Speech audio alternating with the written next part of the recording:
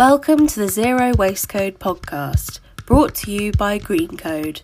We are a tech startup based down in Cornwall, and it is our mission to reduce food waste in the hospitality and food service sector. In today's episode, we speak to Martin Rohleder from Olio, the #1 free sharing app, about their newest feature, Made. Next up, we hear from Claire Fisher from the Marine Conservation Society about the importance of cleaning up our oceans. Finally, Zoe Lenkovich tells us about how WasteAid are working to provide waste solutions in some of the world's poorest places. First up, here's Martin from Olio. So today we're here with Martin from Olio. Welcome to Zero Waste Code. Would you like to say a little bit about yourself and your role with Olio? Yeah, great, Amy. Thank you. Good afternoon, and thank you for having me. I'm Martin Rohleder. I'm the director of Olio for Business at Olio. I joined in December of 2019. I've been in a sort of business development roles for the past 20 years or so, primarily with food manufacturers. So it's great now to be in the space of sustainability, which has always been close to my heart, and working to end food waste. And I'm really proud to be on that mission and part of the Olio team. Fantastic. So could you tell us, what is Olio? What does the app do? Yeah, Olio is a neighborhood app, and what it does is it aims to connect neighbors with each other through sort of sustainability. It was born actually out of a light bulb moment that Tessa Clark, our co-founder, had back in 2015 when she was working in Switzerland and moving back to the UK. She realized that she had a lot of surplus food in her fridge and pantry, and the moving company wouldn't take it for whatever reasons related to food safety. And because she comes from a farming background and food has always been precious to her, she went around sort of the streets and the neighborhood to see if anyone would take it. And quite frankly, I think people thought that she was a little bit crazy. So that's when she realized that there was this problem actually that needed a solution. And she touched base with her friend from university, Sasha Celestial One. And yep, that's her real last name. And that's how Olio was born. And today we have over 2.4 million users in 54 countries where Olioers are sharing their surplus food and non-food actually as well on the Olio app. Fantastic. So you mentioned food waste just briefly there. What issues are Olio trying to combat? Yeah, well, our core mission is around food waste reduction, but we really are also all about community building and promoting sustainable living. You know, for example, we introduced recently our goals feature on the app, which is a way of providing guidance to our Olio users on how to live more sustainably via prompts, promoting more sustainable alternatives. So think, for example, switching your plastic toothbrush to a bamboo one. But food waste reduction is our #1 mission. In fact, it should actually be the #1 mission for everyone. If you consider there's an organization called Project Drawdown that released a report in March of this year, and this report was the compilation of work from several of the world's leading climate change scientists. And the conclusion from that was that food waste reduction is the #1 way that we as individuals can reduce CO2 emissions, with #2 being health and education, and actually #3 was plant-based diet, which is great because I also happen to be a vegan.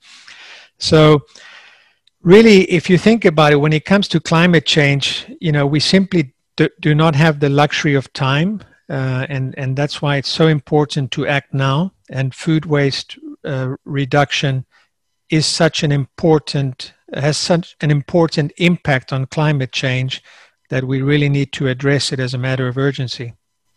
Would you be able to tell us how specifically combating food waste can help fight climate change? What is it about food waste that directly affects climate change?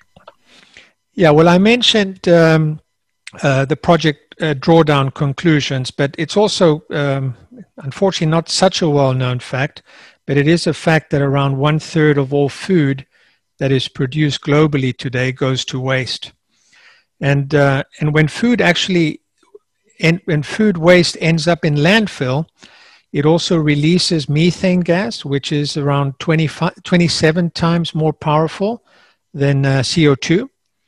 So that has a huge impact. And also, besides the fact that we're wasting all that food, consider all the resources that went into producing that food. You know, precious resources like I think it's about 1/4 of the world's fresh water that goes into producing the food that we end up throwing away. Also, an area the size of China would have been used to produce the food that we end up throwing away. And that area the size of China would not have been sort of, you know, ready for seeding and planting and harvesting. There would have been massive deforestation associated with it as well. So, you know, all these things are happening to, in the end, produce food that will end up in the bin and potentially in landfill. You know, when we talk about food waste, if food waste were a country, it would be the 3rd largest contributor to greenhouse gas emissions behind China and the US. Oh, thank you. So did Olio play a particular role during lockdown with the food shortages? Yeah, absolutely. We supported hundreds of businesses actually to rescue the excess food that they had due to the sudden lockdown. You know, ordinarily our food waste heroes would rescue smaller amounts of foods. I mean, we did some rescues in one day that were almost 10 tons of food. So over the period of the lockdown, we rescued hundreds of tons of surplus food from businesses that were at risk of going to waste, but also surplus food that the charities were not able to take, because we work very closely with the charities. We don't want as Olio to take away surplus food that should go to charities in the first place, but we obviously are able to take the surplus food that the charities are not able to take. The other thing is, besides obviously supporting the businesses, what we found is through the app we are able to reach people, those people that were most vulnerable or at risk, who could not get to the supermarkets or to food banks. And we did this by creating the forum for them to put requests via the app of food that they were in need of. And then other Olioers in the neighborhood would drop off what they could at those people's houses and the front door to share the surplus food with them.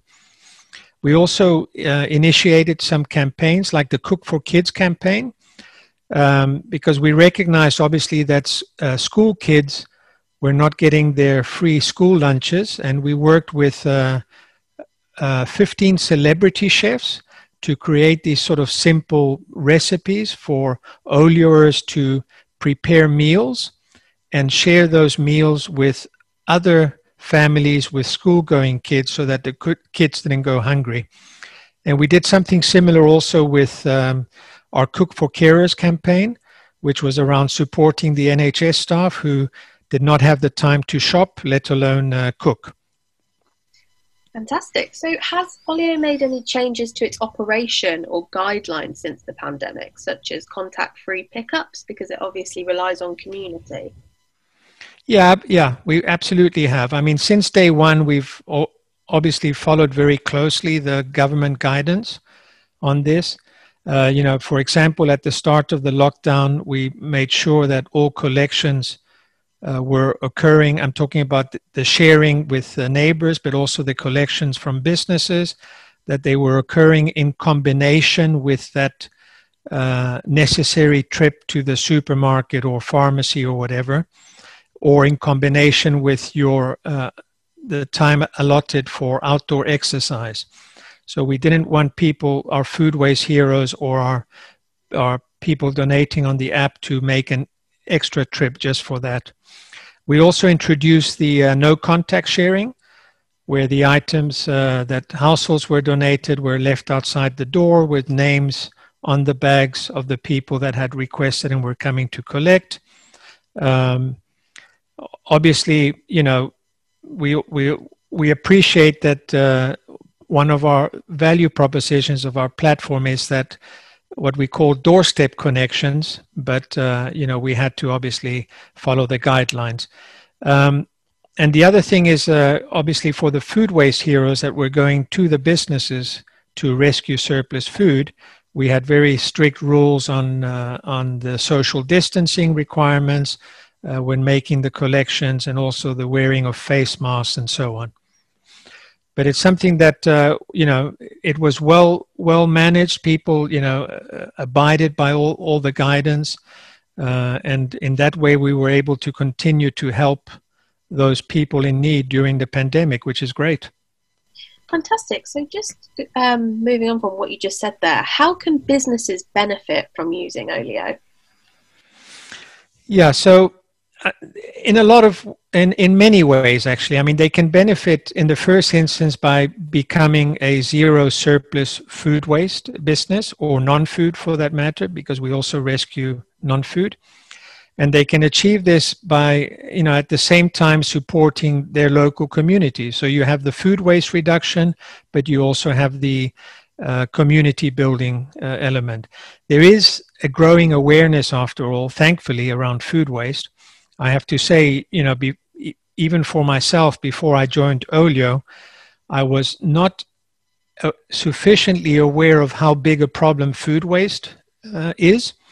And now I am, and we're seeing a lot of press and podcasts like this around the topic, which is great. And we need to continue to build that awareness. But that's what I mean. You see this growing awareness and a growing movement as well of people moving towards a more sustainable lifestyles. So it's kind of the reduce, reuse, recycle mindset that has really come to the fore. And also an awareness of the need to be there to support each other, you know, your neighbors. That's been intensified during this pandemic. So this means that consumers are really more and more making their consumption choices with this in mind, and also supporting brands that are walking the talk on all things sustainability rather than just talking the talk. And parallel to this, I think the other side is particularly when you consider that, I think it's by 2030, 75% of the workforce will be millennials. The employee engagement element and keeping and attracting the right talent is key for businesses going forward. And, you know, those employees are looking at the track record of the company that they work for in terms of what are they doing around sustainability, both in terms of the environment, but also the social element. I think the other thing is that if you look at potential changes in legislation, like, for example, what happened in France at the end of 2016 with the food law that came into place, fining supermarkets up to 10,000 euros for throwing away food that is still edible. These kind of legislative measures are bound to come in at some point in time. Also, we're seeing now a push for, in the UK, for mandatory food waste reporting for businesses. And also, in terms of the new environmental bill that's being proposed, a call for the separation of waste in commercial enterprises, with food waste having its own stream. So from that perspective, what we as Olio can do is support businesses to future-proof themselves, if you like, for what is sure to come. Wonderful. So is one of the ways you can do that through the Food Waste Heroes program? Would you be able to tell us a little bit about that? Yeah, in addition to the household sharing on the app, we're obviously also partnering with thousands of UK business sites to rescue their surplus food and non-food, as I said, through what we call our Food Waste Hero program. We have actually to date just over 10,000 food safety trained Food Waste Hero volunteers in the UK that are supporting this program. And that number is, I mean, when I joined, we were at 6,000. We're now at 10,000 8 or 9 months later. Also, you may have seen some recent press releases on our nationwide partnership with Tesco, for example, where we're going to be supporting all 2,700 Tesco stores across the UK to be truly zero surplus food waste. So really what we as Olio do through our Food Waste Heroes program is we close a critical gap in when you think of the food waste hierarchy, in that what I said already, we take what charities are unable to take, and we can take all of it, all the surplus edible food that is left over, to make sure that it doesn't go further down the waste stream. Because if you think about it, when we live in a world where somewhere between 700 and 800 million people are food insecure, I think it's almost 2 billion that are malnourished. In the UK, it's over 8 million people that are suffering from food insecurity. No surplus edible food should go to animal feed or anaerobic digestion or compost, in worst case to landfill. It should go to humans first. So in that way, we're actually quite proud of the fact that besides supporting businesses to reduce their waste, we're also helping them to support the communities through the sharing experience by reaching those most vulnerables that charities may not be able to reach. And also, in a way, making nutritious food available for free on the app to those who may not otherwise have access to it, because we know that on the app, things like fresh produce, vegetables and fruits are also shared. Great stuff. So other than food, Olio also does non-food items, as you've mentioned. So could you tell us a little bit about your newest feature, Made, and how in particular people can use this around Christmas time? Yeah, we're really excited with the launch of Made. I mean, it's really a neighborhood marketplace that basically allows neighbors to buy and sell homemade food, crafts and arts to each other. So we developed it really in direct response to the pandemic, because what we're witnessing is a shift in how we live our lives, and we've almost universally wanting to connect with and support our local community. So it's something quite unique that is actually happening right now. And, so we launched it on the 3rd of October. We're seeing a lot of great things happening already, and we expect, when you think of items like jams and chutneys or sourdough bread, curries, lasagnas, and so on, obviously, as well as cakes, those are probably going to be the most popular items that we're going to see in terms of foodstuffs.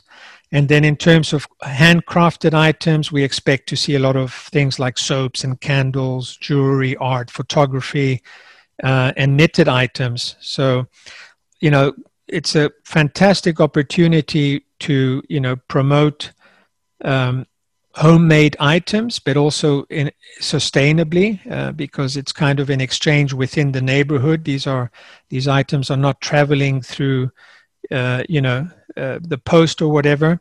And it's also, we know that with this pandemic, unfortunately, Christmas markets are going to be impacted. So it's also a great way to, get some fantastic Christmas gifts to share with people. Fantastic. So finally, where can people download the app and use it and follow you on social media? Yeah, that's firstly, I would highly encourage people who haven't downloaded the app to download it ASAP. You can download it on the App Store or on Google Play. It's also web-based. And in terms of following on us on Instagram and Twitter, it's on @Olio, so OLIO_EX. And you can also follow us on Facebook and on LinkedIn as well. Fantastic. Well, thank you, Martin, so much for coming on the podcast. It was a pleasure. You're very welcome. Once again, thank you for the opportunity to, raise awareness and engage people on this important topic of food waste. Claire Fisher is up next, speaking to us about her work in the Marine Conservation Society. So today we're joined by Claire Fisher from the Marine Conservation Society. Claire, would you be able to tell us what is the Marine Conservation Society and what do you do?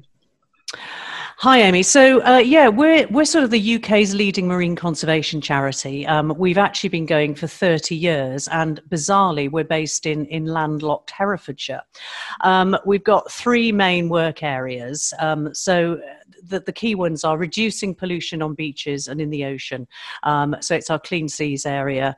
And we try to do that through behaviour change by working with consumers, you and me, industry and governments. And what we're very keen on at the moment is reducing our reliance on single-use plastic. So that's really key to what we're doing at the moment. And we're also looking at unseen chemical pollution as well. So that's one of our areas. Another of our key areas is encouraging sustainable fishing methods. So we want to see overfishing stopped to help the depleted stocks recover. And alongside that, we also promote the eating of sustainable seafood via something called the Good Fish Guide, which is a way that consumers and businesses like restaurants and chefs can go onto our website and look at the fish that we're recommending as green, good to eat, and down the other end of the scale, bad, do not touch. And then the third area of our work is called ocean recovery.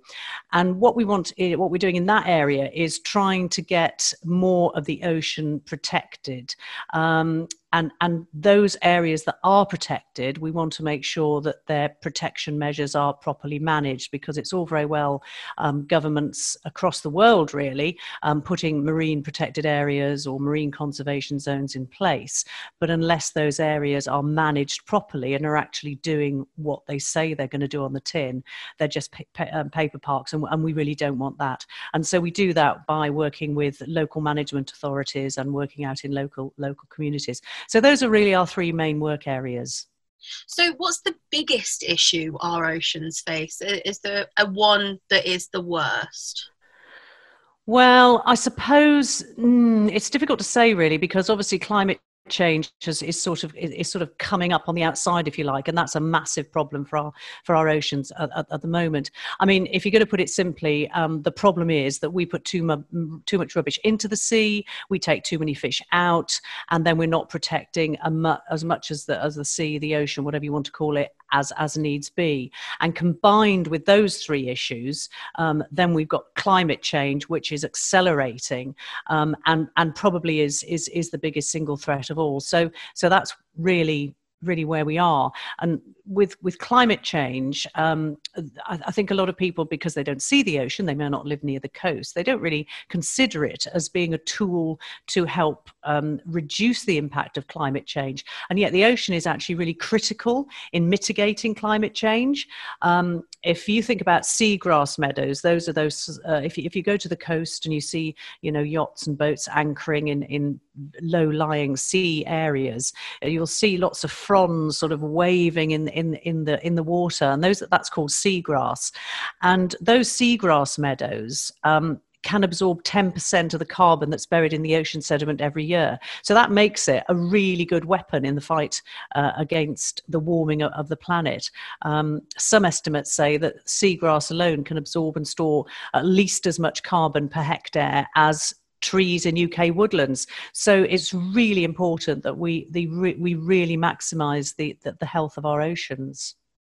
So in our sort of new normal with coronavirus, how is PPE affecting marine life and beach pollution in terms of single-use plastics? So we've just got the results back from our Great British Beach Clean. That's an event that we do every September. And even though we were sort of, midway pandemic in September this year, we still carried on doing our Great British Beach Clean in a slightly reduced way. And what we found was that PPE, after just basically, I think by the time we came to do the clean in September, masks had only been sort of mandatory in shops since July. But in just 3 months, 30% of the beaches that we cleaned during the Great British Beach Clean, we found PPE on them. And because we were doing the Great British Beach Clean in a slightly different way, we were also doing inland picks, litter picks this time. And almost 70% of our inland litter picks, volunteers also found PPE. So that's just in 3 months. I mean, to put it into context, you know, when we did beach cleans previously, any beach cleans, any time of the year, you might find, I don't know, maybe one mask, not even that. So this is a huge jump, and we're really worried about that, especially because single-use masks, I think, are likely to become the new wet wipes or cigarette butts or plastic bottles. You know, we're going to be using them all the time. It's potentially going to be mandatory for years to come, maybe. So our message is, you know, if you can, wear and wash reusable masks. And if you can't, and you have to wear single-use ones, then make sure you dispose of them correctly. Don't just rip them off when you come out of the supermarket and drop them. You know, get rid of them properly. How do we get rid of them properly? Well, this is a tricky one, really, because I think the best way to get rid of them is to get rid of them in your black bin at home. So, or you know, in a bin outside. They're not compostable, obviously, because they have got plastic in them, and they've got all the little loops and things. So, unfortunately, the only way you can get rid of them is by sending them to landfill, which is why we'd say, you know, go and buy a cotton one, go and buy one of those really nice, you know, there's so many lovely sort of designs on the market at the moment. Why would you want to wear one of those really boring blue ones? So, you know, buy a reusable one, which you can wash at a high temperature, and wear again and again. Okay, so how has the second lockdown affected the Marine Conservation Society's operation or projects? Has it affected you at all? Well, the second lockdown, to be honest, it was the first lockdown that really sort of put the brakes on things initially. So one of our main programs is Beach Watch. That's our sort of beach clean and survey program. And of course, its busiest time is during the summer because we run corporate beach cleans, and we're also out and about at festivals and events. So obviously all that came to a grinding halt pretty much just like every other charity or organisation. But because we run the Great British Beach Clean in September, and over the years, I mean, thousands and thousands of people take part up and down the country. I mean, we sometimes have up to 200 people at one clean. So we obviously had to look at the way that we were running this in September.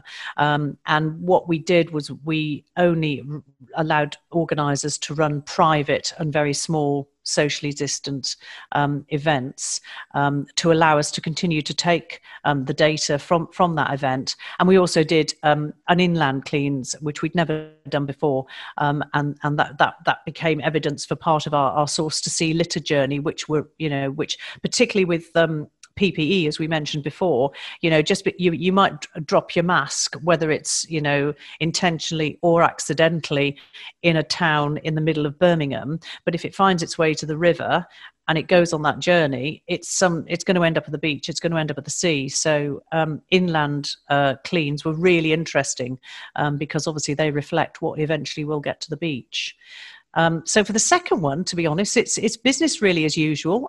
We're running and planning campaigns. We've got a campaign called Stop Ocean Threads, which is encouraging washing machine manufacturers to agree to put filters in washing machines to stop the very small threads that our clothes sort of shed during washing, many of which are plastic, getting back into the ocean. So we're running that. We've got a Say No to Red Rated Fish campaign, and we've got an appeal on the go. So we haven't put the brakes on quite as much second time around, thank goodness. That's fantastic. So shifting the conversation over to food, can you tell us a bit about why we need to be choosing responsible and sustainable seafood sources? Yeah, because if we don't,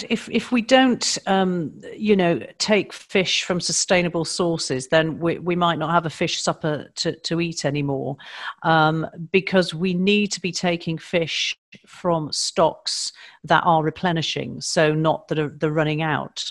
Um, Buying fish that's come from damaging fishing or farming methods, those that would be rated a red in our good fish guide, really has a seriously negative impact on our seas. So what makes fish farming or seafood sourcing irresponsible or unsustainable? What would be a red rated sort of fish? Okay, so if you're talking unsustainable, that's when fish are taken out of the sea and there's irreversible habitat damage. So animals and plants are, maybe dredged from the ocean floor, and that's going to take decades, maybe longer, for those to recover. Or if too many fish or shellfish are caught from one stock, which means that the population may not be able to replenish. So if young fish are being caught before they've got time to reproduce, so the stock reduces, it goes down and down every year, and then it becomes too small to sustain itself. So that if fish were from a habitat like that, then they would be red rated. And also, it would be unsustainable if you're not following scientific advice to ensure that the stocks remain in these healthy conditions. So what we want to see are large populations with a mix of sizes and ages. And if you're talking irresponsibility, then obviously not, fishers and industry not taking responsibility for making sure that the way they fish has the least impact on the wider environment. Maybe if we're talking fish farming irresponsibility, then perhaps too many antibiotics, when there are other options within fish farming. Or also with another irresponsibility within fish farming would be not limiting escapes and things like that. So, fish that are actually farmed escaping and then going into the wild population, which, is bad news, really. Okay, so do we know how Brexit will affect how we source seafood? Obviously, the fishing quotas were a big news headline during Brexit. Do we know how that's going to affect it? Well, it's quite complex that, really, because in some ways there won't be very much impact at all, because we import most of our cod and haddock, for example, from Norway and Iceland, and neither of those are in the EU. But obviously we'll have to renegotiate trade agreements with them. Some of that is already happening. In other ways, there's going to be a big impact, because most of the fish and the shellfish that are caught in the UK, we export directly to the EU. So it might be difficult for our fishing industry to sell what they've caught if there are no trade agreements, or we are going to be having to trade under the WTO rules, the World Trade Organization rules, because then there'll be increased costs to sell to the EU, which may sort of impact the profitability of those catches. So that could be a really tricky area. And then there's processed food, like, fish fingers and things like that. They have a higher WTO tariff than fresh. So popular brands like fish fingers, processed in Germany, so they might end up costing more in post-Brexit world. It's a tricky one. And funnily enough, this week, the new fisheries bill is expected potentially to come into law. So that will give an idea of where we're going to be. So it's all very tricky. Anything to do with fisheries, I know when you think about it in the big picture, fisheries is only a very small part of our gross national profit and everything like that. But it's so complicated, because obviously fish don't know the boundaries. The waters move around. It's not something that is static. So I think it's going to continue to be very complex. Okay, so nearing the end of the interview now, do you have any sort of general advice for people who want to do their bit and help the oceans? Is there anything that they could be doing at this present time? Well, there's loads people can do, from home, really. I mean, if you live near the coast, then obviously go onto our website and sign up to be a Beach Watch organizer. We're always looking for new Beach Watch organizers to run beach cleans. And I know they're not going to be in the same way for a little while that they were sort of, 2 or 3 years ago. We still welcome people running cleans in their local area and taking on new beaches. So, if you live near the coast, that's a great way to get involved, or join our Sea Search diving arm, which is volunteer divers who, monitor species and habitats in various parts of the country. That's another way. But if, you're in landlocked areas, like the majority of us are, there's loads of stuff you can do to help the ocean from your home. I mean, you can cut back on single-use plastic. That's a really straightforward thing. I mean, the more we cut back on single-use plastic, the less will end up in the oceans. So you can there's 3 R's to think about: refuse, reduce, reuse, repurpose, recycle. And a good way of cutting back is actually to start off by making a plastic diary. We in our magazine that's just about to come out, we've had 3 or 4 people who have kept a diary, and you'd be amazed at the amount of plastic. They were amazed at the amount of plastic, single-use plastic, that you get through in the kitchen, that we use it all the time, so we don't even recognize it. So keeping a plastic diary for a week is a real eye opener, and then you can maybe start to not use the things that you're using an awful lot of. But we've got a book actually called How to Live Plastic Free, which has got some great tips on cutting back there. People, if they can support our campaigns, that would be brilliant.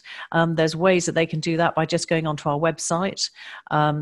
We're a membership charity, so they can join us as a member, which is another really good way of finding out all about our work and that sort of thing. It's about £3.50 a month, so it's dead cheap. And then if you do go down, you do want to cut down on your plastic, we've also got a shop online with lots and lots of plastic-free stuff, from beeswax, food wraps, soaps, deodorants, all that sort of thing. So there's loads that people can get, that people can do. And our website address is mcsuk.org. So just hop on it and have a little look. That's absolutely fantastic. Well, it was a pleasure to have you on the podcast. Thank you so much. Lovely. Nice to talk to you. Last but not least, here's Zoe Lenkovich from WasteAid. Fab. So thank you for joining us today, Zoe. Would you like to tell us a little bit about who you are and what your role in WasteAid is? Thanks, Amy. Sure. So my name is Zoe Lenkovich, and I am Head of Programmes and Engagement at the UK-based charity called WasteAid. We share waste management and recycling skills in lower income countries, helping governments and communities manage their waste properly so that it doesn't create climate change emissions and it doesn't pollute the oceans and the land, and to help generate jobs in the process. Fantastic. So could you tell us a little bit more about the issue? Why was WasteAid founded? Sure, thank you. So we come from the UK waste management sector, which is, is doing fairly well, is fairly well resourced. But if we look at the bigger picture reasons of why we do waste management, primarily it's public sanitation, to stop us getting diseases. But the big issues that have come about lately that people are becoming more aware of are climate change emissions and, of course, marine plastic pollution.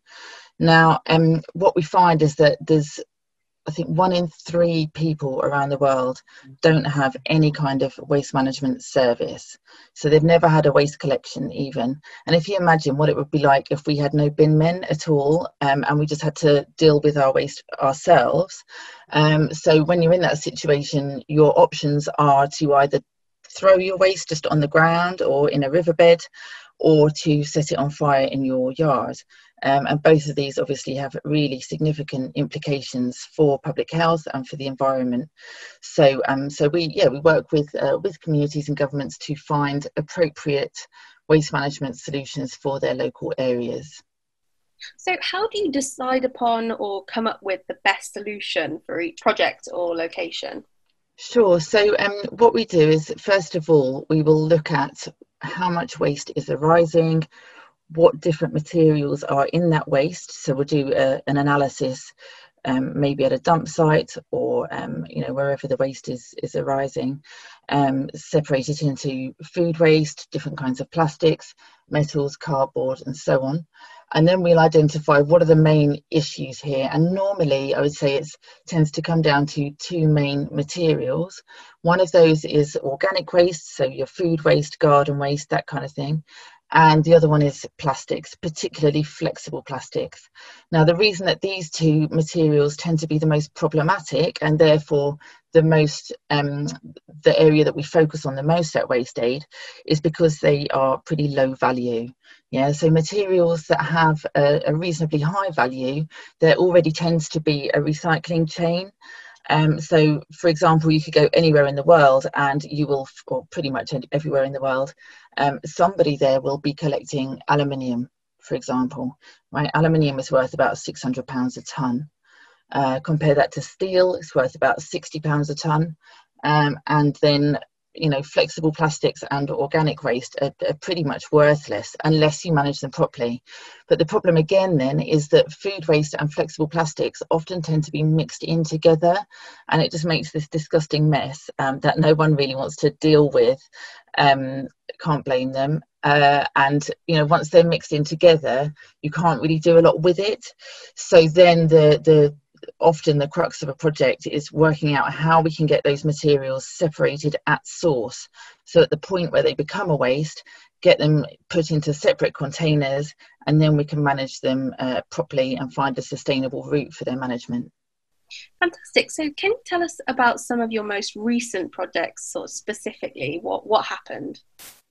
Sure. So I've been project managing a small UK aid funded project in the Gambia, which is a tiny country on the west coast of Africa. And there we've been working in a rural village on the coast. We've trained 90 villagers and 24 trainers from the capital city to collect and sort flexible plastics, because identifying the different kind of plastic is actually probably the most technical part of the process. So once we've identified the correct kind of flexible plastic called LDPE, which is the plastic, it's like slightly stretchy plastic that's usually used for carrier bags and that kind of thing. And then we melt that plastic very gently over a small flame, so it turns from a solid into a liquid, right? So we're not burning it. It's very important to understand we are not burning it. We're keeping the temperature sufficiently low. So it's like melting a block of butter, yeah, turning it from solid into a liquid. Once it's turned into a liquid, we mix sand in and stir it around, and it turns into a mixture that looks very much like concrete. And then once that's all mixed in together, we just turn it out into tile molds, and we're making paving tiles and roof tiles that are very durable. And what's nice about it is that we're taking a plastic that when it's in the environment, its durability is a problem, yeah, because it doesn't biodegrade, it just sticks around forever or breaks into small pieces and gets into the food chain. So we're using the durability, you know, that characteristic of the plastic in an application that we want to last a long time. So paving tiles, you know, for people's courtyards or for footpaths along the side of roads and that kind of thing. Fantastic. So how did COVID change the way that you worked in these countries? Have you been doing any projects during the pandemic? Sure. So obviously it's had quite a big impact. I mean, COVID hasn't really, we haven't seen the same sort of numbers yet in Africa as we've seen in Europe.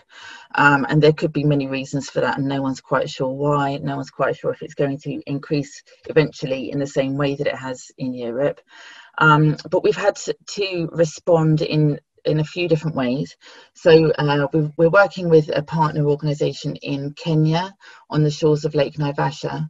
Now the group that we're working with there, they have the responsibility in their community for public sanitation. So they've been doing the litter picks and so on, and community awareness raising about waste and recycling, and some recycling initiatives as well. But what we did with them was we kind of pivoted the project to use that funding to specifically address COVID resilience in the community.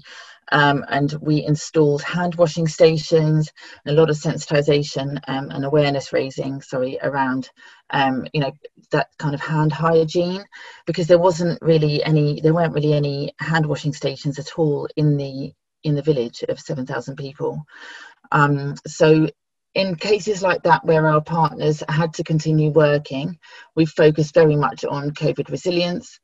And then other projects we had to put on hold, sadly, because quite often the main activities are travelling around on public transport to go to community meetings, talking to village elders and young mothers and so on about waste and recycling, and then also doing waste handling. Whether that's sorting through different materials, to recycle them or make sure they're disposed of safely. Now, a few months ago, when COVID first started to arrive in Europe, we looked carefully at the evidence, which at the time suggested that COVID could last on shiny surfaces, so rigid plastics and metals, for up to 72 hours, which was obviously a concern to us, because in places where there isn't a formal waste collection service, you can't, there's no way of saying to people, please don't dump your waste until you've had it for 3 days. So we've had to pause those, but now looking at the way that things are playing out, it hasn't hit the countries that we're working in as much as it has in Europe. So we're looking now to start up activities again very slowly, but instead of doing community meetings and that kind of thing, we're now looking at doing lots more radio adverts and other WhatsApp messages and that kind of thing, to help spread awareness and spread knowledge without having to put people, large groups of people together in a room together. Yeah, that's understandable. So you've also created posters and how-to guides for dealing with COVID in lower income countries, such as how to make hand sanitizer. Could you walk us through some of these how-tos? Sure. So at WasteAid in 2017, we published the WasteAid Toolkit, which is a great guide for communities in lower income countries for, to make a start with managing their waste, because quite often there's no system at all. So we produced that a few years ago. It's an award-winning publication, and at the back end of that document there was 12 illustrated step-by-step how-to guides for turning waste materials into useful products, like the paving tiles or like compost, and lots of other things. So when the COVID situation started to reveal itself, we created a few COVID specific how-to guides for our partner communities. One of these is hand sanitizer, so you can make it quite simply yourself. There's plenty of instructions online. Basically you need rubbing alcohol, so the kind of alcohol that you would buy from the chemist or pharmacy, and then some aloe vera gel or something like that that's going to make it less harsh on your skin, because very strong alcohol can really lead to dryness and irritation of the skin otherwise. So then it's quite simple. You just mix the alcohol and aloe vera together in a bowl. Add some drops of essential oil such as lavender or something like that if you like, to give it a nice flavour, and stir it so it's nice and smooth. And then once it's done, you just need to put it into a small container like we have hand sanitizer. It's really that simple. Very straightforward, very affordable way for people to make their own hand sanitizer. But of course, soap is actually more effective at killing germs on your hands than hand sanitizer. And what's nice is that you can actually make soap from waste oil. So it's right up our street, as you can imagine. And there's instructions on our website for that as well. So you can take, for example, oil that's been used for frying. Then you need to mix caustic soda in water, and then you pour that over the cooking oil, mix it together gently, and it starts this process called saponification, where it turns into a solid soap. So once you've got that, you leave it for I think 30 days, and then you can slice it into soap bars, and you're good to go. Fantastic. Well, thank you for that tip. So how can our listeners help WasteAid? How can they get involved? Great, thanks. So first of all, I'd encourage everyone to visit our website, wasteaid.org. There's lots of ideas there on how you can get involved. Obviously, at the moment, this year, as I'm sure everyone is experiencing as well, it's not been an easy year for fundraising. We normally have an annual Walk for Waste Aid that we move around the country each year. We had to cancel that, sadly, and we had some corporate fundraising events as well that we had to cancel. So we're really welcoming to anybody that would like to get involved in fundraising and doing their bit to help support communities in very poor parts of the world that at the moment they're just drowning in plastic, really. And by partnering with Waste Aid, we can really help create jobs and make sure that plastic stays out of the environment. So on our website there's a get involved section, lots of ideas there for individual fundraising or workplace fundraising. We've got corporate social responsibility information if you're in a business that would like to develop a CSR partnership. We've also got a shop where you can buy some goodies, and we will shortly be putting our 2021 calendar on there. So every year we run a photography competition and we invite photos from around the world of people doing amazing things with waste. We call it the Wonders of Waste photo competition, and we've had some great entries this year. So we're just putting that together now, trying to fill up with the last few corporate sponsors. So if anybody's interested, please do get in touch. So that'll be on sale in the next month or so, hopefully. So there's lots of different ways that you can get involved, whether you're an individual or a business, and we really would encourage you to take a look. You can see what other companies and other individuals have done, and hopefully you'll be inspired to get involved. Fantastic. Well, I hope some of our listeners will get involved. Well, thank you so much for coming on the podcast. Thanks a lot, Amy. It's been a pleasure, and thanks to everyone for listening. Thank you for listening to the Zero Waste Code podcast, brought to you by Greencode. If you'd like to find out more about us, then head to greencode.net, where you'll find all of our social medias and can sign up to our newsletter. See you in the next episode.